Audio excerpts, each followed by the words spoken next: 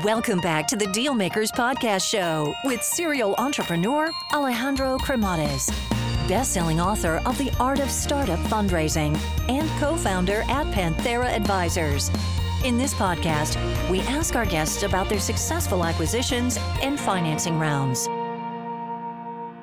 Hey guys, so today's episode is brought to you by Zencastr. And I remember back in the day where I was looking at putting together Zencastr, I was looking for a solution that would really help me in putting things together. And essentially, this is what allowed me to bring deal makers to life. I mean, basically, Zencastr, what it is an all-in-one solution where you just send the link to the person that you're looking to interview. Essentially, they would plug in their computer with their video, with the audio, and then basically you are good to go. You would just piece everything together, give it to your audio engineer, or even edit it yourself, and you are off to the races. Now, if you're looking at getting into podcasting, you should definitely check Zencastr out. And you could also get a 30% discount, and this is a discount code that you will be able to redeem by going into Zen, and that is C as in Zebra, EN.AI/deal makers and then number 0. And lastly, I was very much blown away when I found out that investing in wine has been one of the best kept secrets amongst the ultra wealthy. And this is now not the case anymore. I came across this solution, which is called Vinovest, and they are a great, great solution that allows you to diversify investing by implementing or including wines into your portfolio. I mean, take a look at this. Wine has 1/3 of the volatility of the stock market, and yet it has outperformed the global equities market over the past 30 years with 10.6% annualized revenues. So it's a really good way to diversify your portfolio, and you could also get 2 months of free investing by just going into the Zen, and that is C as in Zebra, EN.AI/deal makers. And by just going there, you will be able to redeem your discount. Alrighty, hello everyone, and welcome to the Deal Maker Show. So today we're going to be talking quite a bit about going from the investing side to the operating side and you name it, and also pattern recognition when it comes to really placing the bet. So I guess without further ado, I'd like to welcome our guest today, and that is James Cachopo. Welcome to the show. Thank you, Alejandro. Thanks for having me. So let's do a little of a walk through memory lane, Jim. So originally born in the Bahamas, but, a little bit of in between Miami and Bahamas. So tell us about life growing up.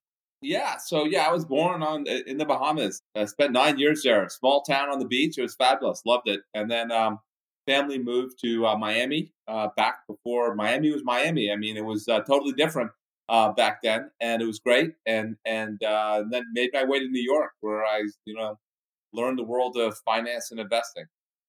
Nice. So let's talk about, going to business school, because first you went to New York, where you were for a while. I mean, 30 years. I mean, more than a while. But going to business school was really what opened your eyes on what was going on as well around the investment side of things. So how did you get into the whole hedge fund space? Yeah, so I went to Harvard Business School, and so I was very lucky, and I was able to get into investment banking world, which gave you all the tools to value companies and understand industries, and you met a lot of people both in business school and investment banking. And I was lucky enough to fall into the hedge fund world, looking for a job in 1995 before anybody knew what they were. I had friends who used to make fun of me. Hey, what are you doing in hedge funds? Everybody's in technology and private equity in 1995.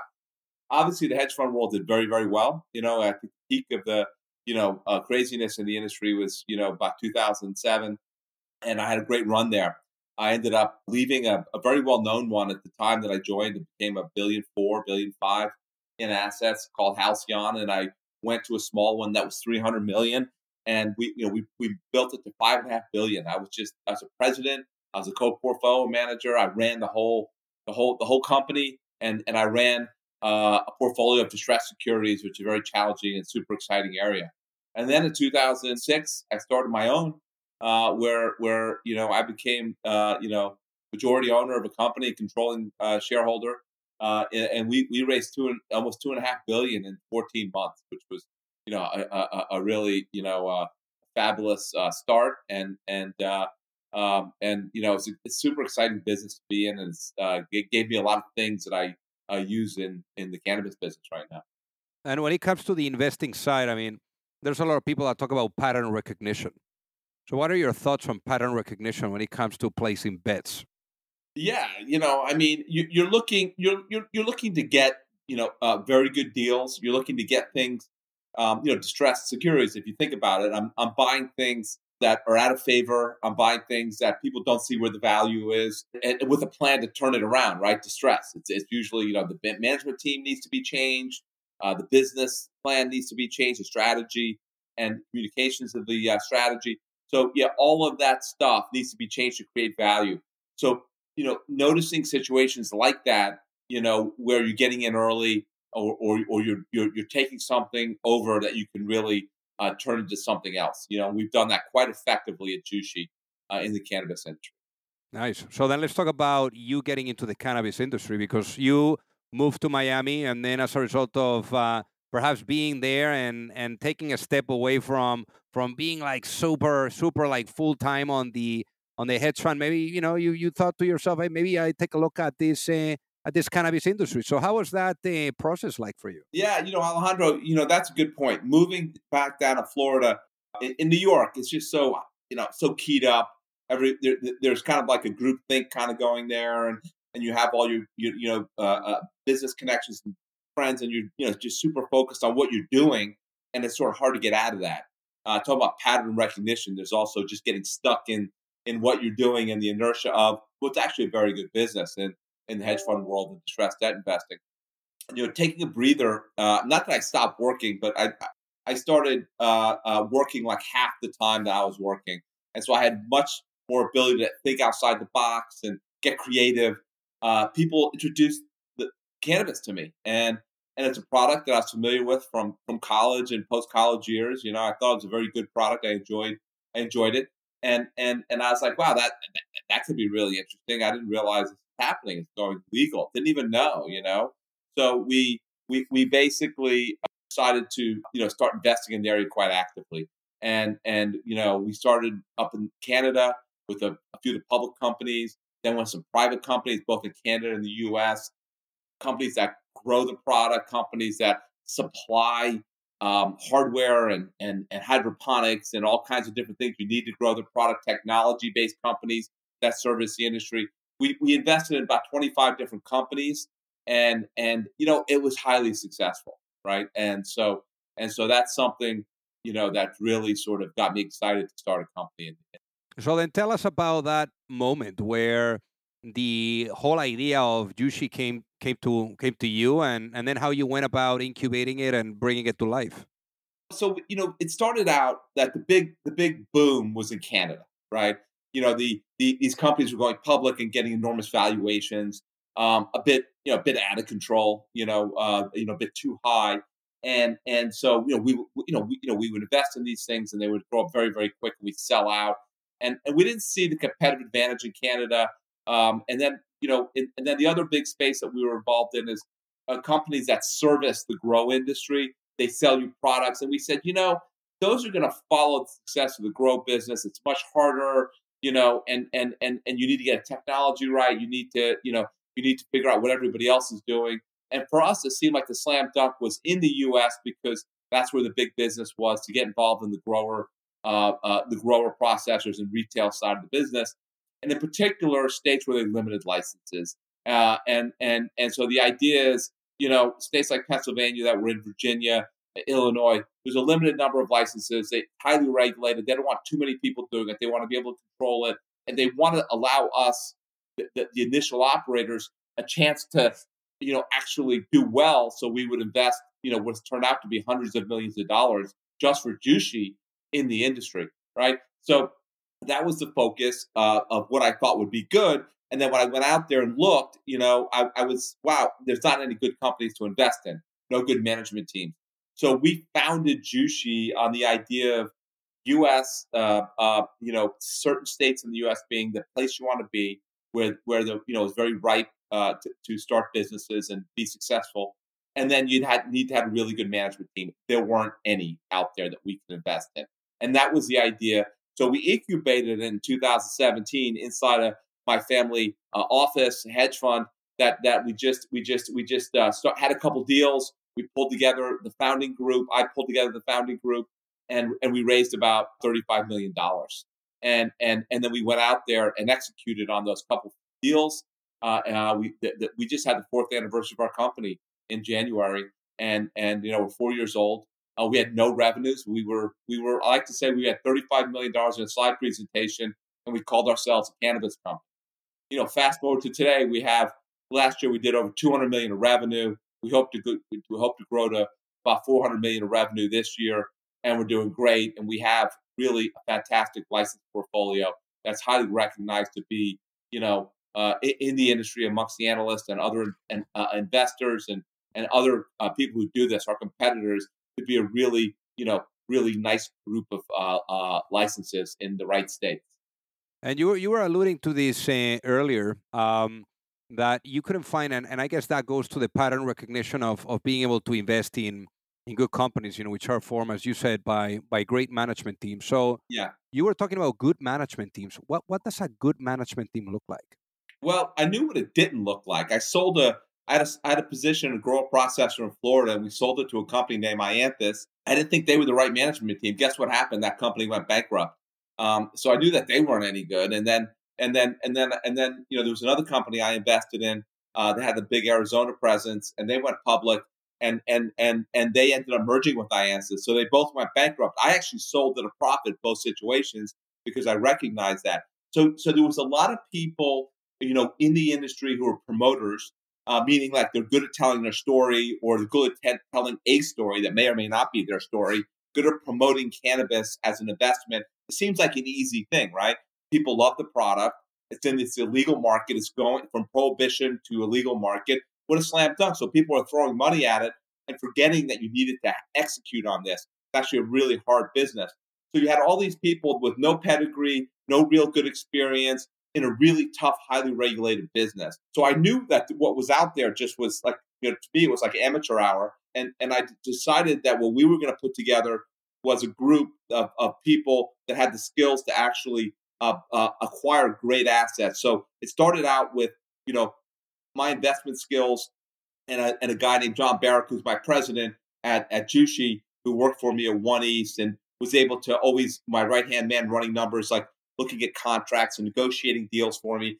And so the strategic thought that I was bringing to the table, John's ability to execute that. And we brought these deals, and then we brought in Eric Malf as a founder who'd gone on. He's gone on from Jushi last year, but he was great at sort of raising money and also putting out the good word for Jushi, trying to with these founders of assets that he wanted to sell. And then we brought in a former CEO of one of the big Canadian companies, Organigram, who was a founding investor and board director when we were private, and we had that sort of his lineage in cannabis and some of his contacts and some of his advice, which was invaluable at the time. So that was a core group, and then we went out and we hired what we needed. First, we were a business development company, so it was people that would help us, analyze and close deals. A legal team, both on the cannabis side, the regulatory side, and also the kind who does M&A and money raising. And then we broadened out to human resources. We needed a CFO. And so we just kept building to certain areas. And more lately, as we built the big operations, we hired a COO out of Anheuser-Busch, who, operates on huge scale, the biggest beer company in the world. He was at McKinsey. He was at Anheuser-Busch for 10 years. He went to Wharton, the real deal operator, right? Our head of retails out of Urban Outfitters. You've heard of Urban Outfitters. One of the top, concepts, specialty retail concepts in the country. He was there for 17 years. He helped to found their anthropology unit and took it from 2 stores to 17 stores. He's running our retail. So we brought in, a group of people that we thought like were really, really, really good managers.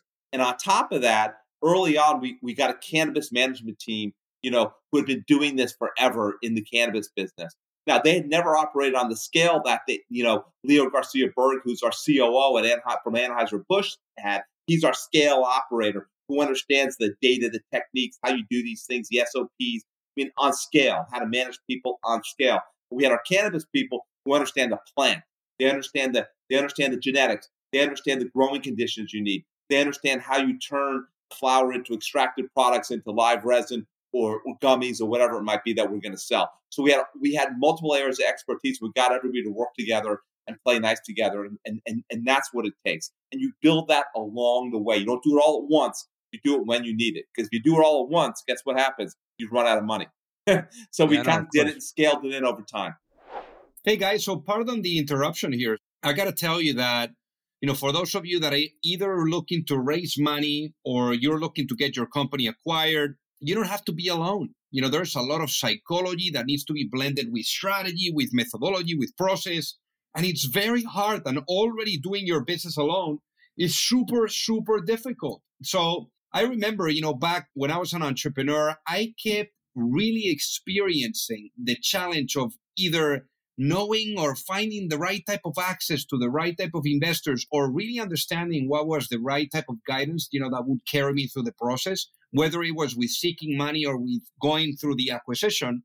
So that gap that I found being an entrepreneur is ultimately what pushed me later on when I met my co-founder at Pantera, Mike Severson, to really put together an advisory firm where we are guiding entrepreneurs and founding teams through the capital raising efforts, whether you are at a seed stage or at a Series A stage, or if you are going through the process of an acquisition and you are in small to mid cap type of cycle. So again, we would help you from guiding you and supporting you from A to C all the way to the end as an extension of your team. And there's no reason for you to do this alone. So with that being said, if you would like to find out more, feel free to send me an email at alejandro@panteraadvisors.com, and we would love to take a look at helping you out.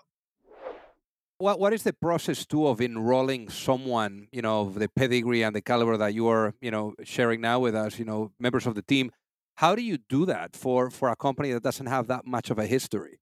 The initial group, we were the founders, right? So we were in there, we basically started the company, got the economics of founders, right? So that was, and we had the energy of founders and all that stuff. And the other people that we brought in, it was typically people who were about to do something big in their position, but they might be a little bit younger, 35, 40, 32 years old, and you're giving them a shot to do it themselves without a boss, and maybe the boss being the CEO, right? So you're giving them the opportunity to be the number one in that area. And you also incentivize them with stock options so they too can actually take part in the upside.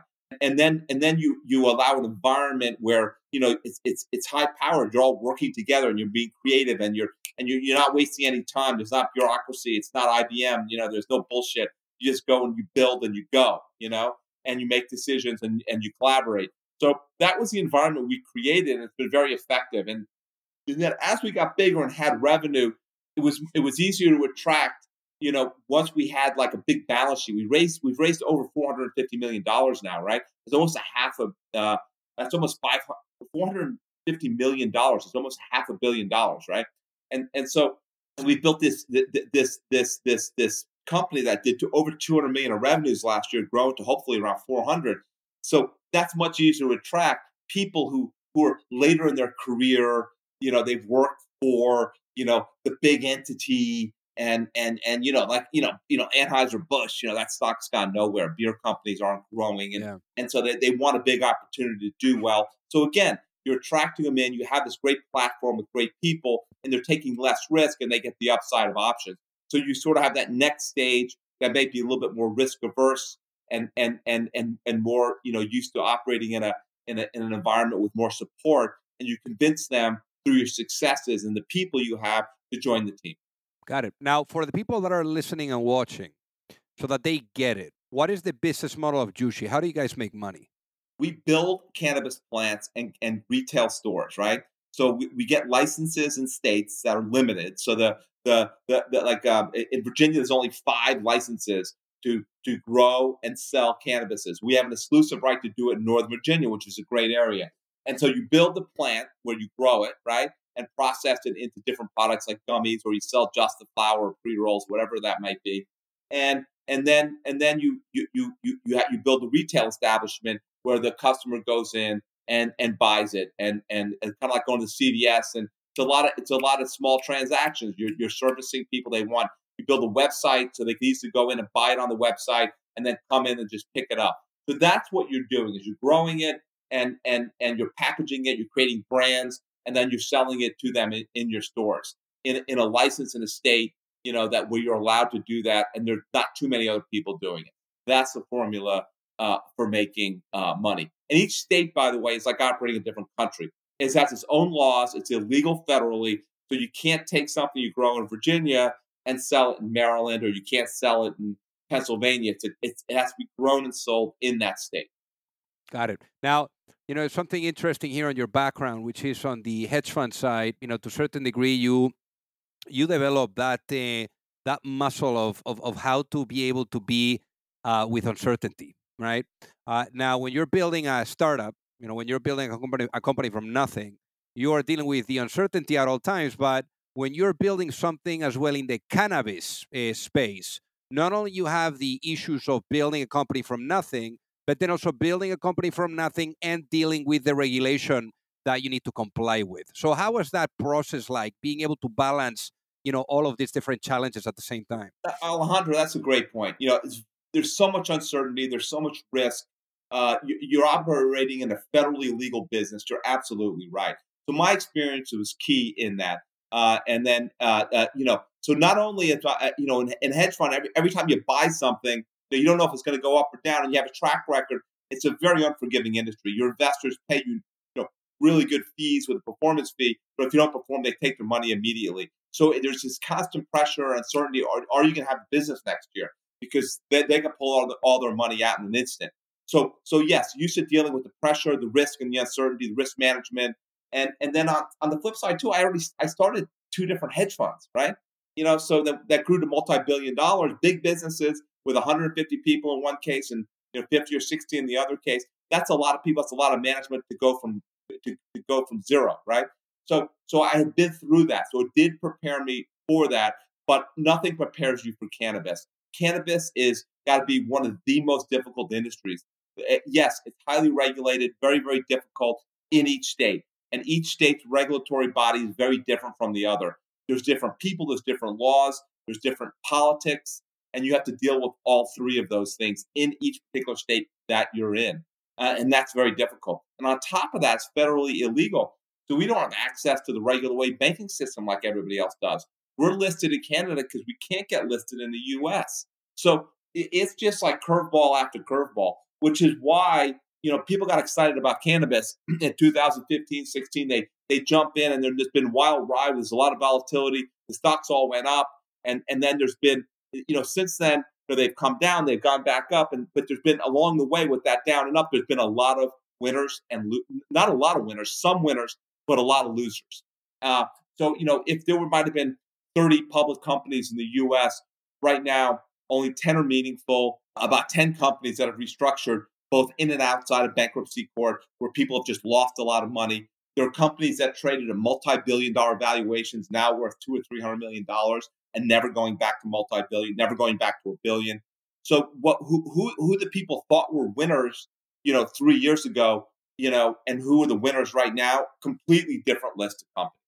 And you were talking about being listed and being a publicly traded company. I mean, and also the fact that you guys raised $450 million for the business. Throughout your career, you've raised billions, Jim. Yes. What do you think it takes to really become good at raising money? Honestly, it takes a track record. It's so much easier when you have a track record. So the formula in the hedge fund business is you start small. It's your own money. Maybe it's maybe you have an uncle or a parent or some friends who have some money, and you put together a small amount of money. That was the formula for years and years. Or and you get a track record, you just keep growing it. If you look at great hedge funds out there, there's one, this guy's very famous, Dan Loeb, Third Point Partners. This guy's a billionaire probably many times over and has hugely successful business. But I remember him in 1995 he had no money. He turned his head, he closed his hedge fund down for a month while he went off and did yoga in India, and he could do that, and he just built this track record. And as he performed year in year out, the money came, and now he's built this huge business. Very famous hedge fund manager, and sort of it's a track record. And so then if you look at so if you look at another way to get it is you go work at Goldman Sachs, you work in their trading desk, you get promoted to a partner, you have a track record, you can start a big hedge fund then you don't have to just put together, a few $1 million and you could probably start a few $100 million from different institutions and stuff, right? Or $1 billion like we did. We started out our hedge fund, we had $1 billion in 6 months because we had the pedigree, we had the track record, right? So there's lots of ways to do it, but the track record is key to raising money. So if you look at Jushi, we started with this pedigree, a track record of doing it in other businesses. That was 4 years ago, right? And then now we have the track record of doing it in our business. Our track record of acquisitions, which is in our slide deck. If you look at, our website, just Jushi, Jushi, and you go to the website, in our investor deck, you see our M&A track record. It is by far the best track record in the industry. We're only right now in 7 states. We still have to do some acquisitions to fill out in some of those states. Not all those states. There's some states we're full, but some states like Ohio and Illinois, we can do more deals. But then we have another 6 states we want to get into. So there's plenty of M&A, and that track record allows us to raise money. But also it's part of the incentive for getting involved in Jushi as a shareholder. We keep doing interesting and creative deals. It's kind of like you're in a public company that has this great operation, but every time we do a deal, we create more value, and we haven't done any big bad deals or even small bad deals.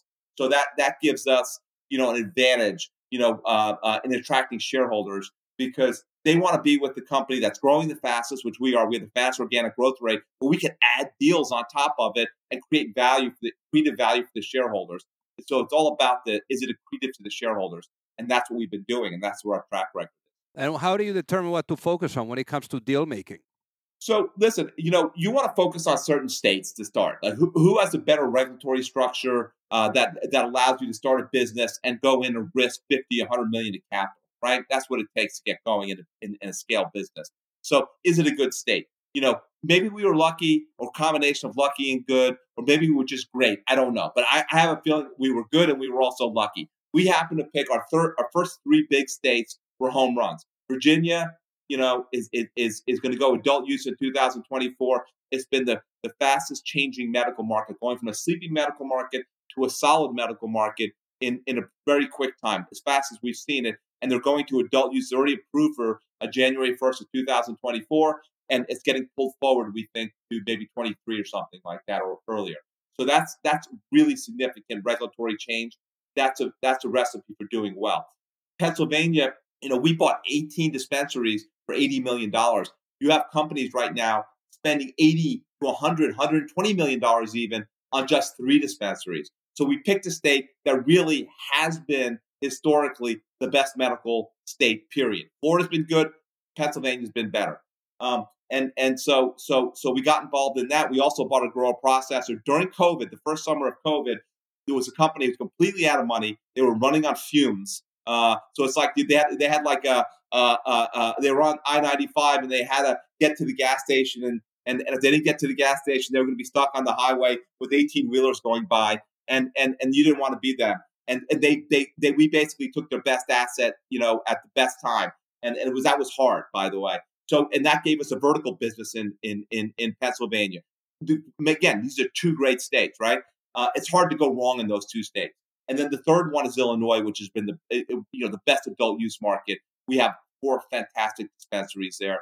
4 dispensaries that do $80 million in sales. It's fantastic. So that to me is the key. Is identifying the best states to be in, investing in those states, not getting distracted from other BS where you're wasting your people, human resources, which are very limited supply in this business, or your financial resources, given that's federally illegal, also very, very limited in supply. So it's the focus in the right states and then executing upon that, operationally, which we've also done. Now, imagine, Jim, that you go to sleep tonight and you have a tremendous news, and you wake up in a world 5 years later where the vision of Jushi is fully realized? What does that world look like? Well, listen, I think we're a national company. We're probably, it's probably legal everywhere, almost, not except maybe for like, Alabama and maybe Mississippi or Arkansas or whatever. I don't mean to pick on the Deep South, but they move a little slower for a product that's as progressive as cannabis, right? And in 5 years, it's probably not descheduled completely and legal in every way federally. But there's probably been laws passed, like the Banking Act, it's not a crime to possess it, in certain quantities or something like that, or they won't go after states and you could list in the U.S. But you could have a full list that you could bank it, a bank that you would know the name of, and so it's some combination like that. Almost all the progressive states, every progressive state, and every state that's kind of a swing state has gone adult use. There's some conservative states that aren't as conservative as you think, like South Carolina, Georgia, have very robust medical programs and are threatening to go adult use based upon what the politicians want to do or what the electorate wants to do. And so it looks like that. And Jushi is right in the middle of it. We're a top 5 company. We passed every other company as a tier 2 company. And we're in the tier 1, and some of the companies have gotten taken out by beer companies or tobacco companies. So some of the largest companies have gotten bought by them. The Canadian companies have tried to come in and buy in the U.S., but nobody's want to sell to them because nobody wants their stock, and they continue to do poorly. That's my projection in 5 years. That's amazing. Now, there's one question that I typically ask the guests that come on the show, and that is, imagine I put you into a time machine, Jim, and I take you back in time, perhaps to that moment where, you were coming out of business school, then you were getting into corporate and all of that stuff, and maybe, starting to do your own thing, maybe like running the hedge funds, but, essentially thinking about like running your own show. If you could go back in time and have a chat with that younger Jim and give that younger Jim one piece of advice before starting a company, what would that be and why, given what you know now? Okay, this is going to be not very illuminating, I think, to Gen Zs or millennials, because they're for the most part doing it. But for that Jim, I would say go for it earlier. So I spent a lot of time going to the right schools, training at the right places, I was an auditor before a Harvard Business School. I went to Harvard Business School. I went investment banking for 6 years. And then I trained at a great hedge fund for 5 years. So I took it slower and got all these great skills, and then did my own thing. Right? I would just say go for it sooner. Get some good training, and then just find that business you want to start. Find that area you want to be in. Find that new thing over there or whatever. Go for it. Just keep trying to do that. I'm very proud of what I've done, but I think there'll be a couple more interesting things that I might have done that have been known for if I just would have went for it earlier. So I would just say, Nike. What's the Nike thing? Just do it. Just do it. Right? Just do it. Just go for it. Yeah. I love it. So, Jim, for the people that are listening, what is the best way for them to reach out and say hi? To me, I would say, if you're investors, you want to go through our investor relation team. They will get you up to speed. If you want to contact me, the best way to do it is to go through, my assistant. I just can't give my email out to everybody, and get to me that way. Well, by the way, I'm also on LinkedIn. I'm on the social media. I'm on LinkedIn. You can also message me on LinkedIn. And, that's a really good way. I have a Twitter account. Obviously Twitter, you got to be careful. It's, very, very public. LinkedIn, you have the more private message board, right? So we got that going too. Amazing. Well, Jim, thank you so much for being on the Deal Maker Show today. Great. Thanks for having me, Alejandro. If you like the show, make sure that you hit that subscribe button. If you could leave a review as well, that would be fantastic. And if you got any value, either from this episode or from the show itself, share it with a friend. Perhaps they also appreciate it. So also remember that if you need any help, whether it is with your fundraising efforts or with selling your business, you can reach me at alejandro@pantheraadvisors.com. You've reached the end of another episode of the Deal Makers Podcast. For free resources and materials, head over to alejandrocremades.com. Thank you for listening, and see you at the next episode.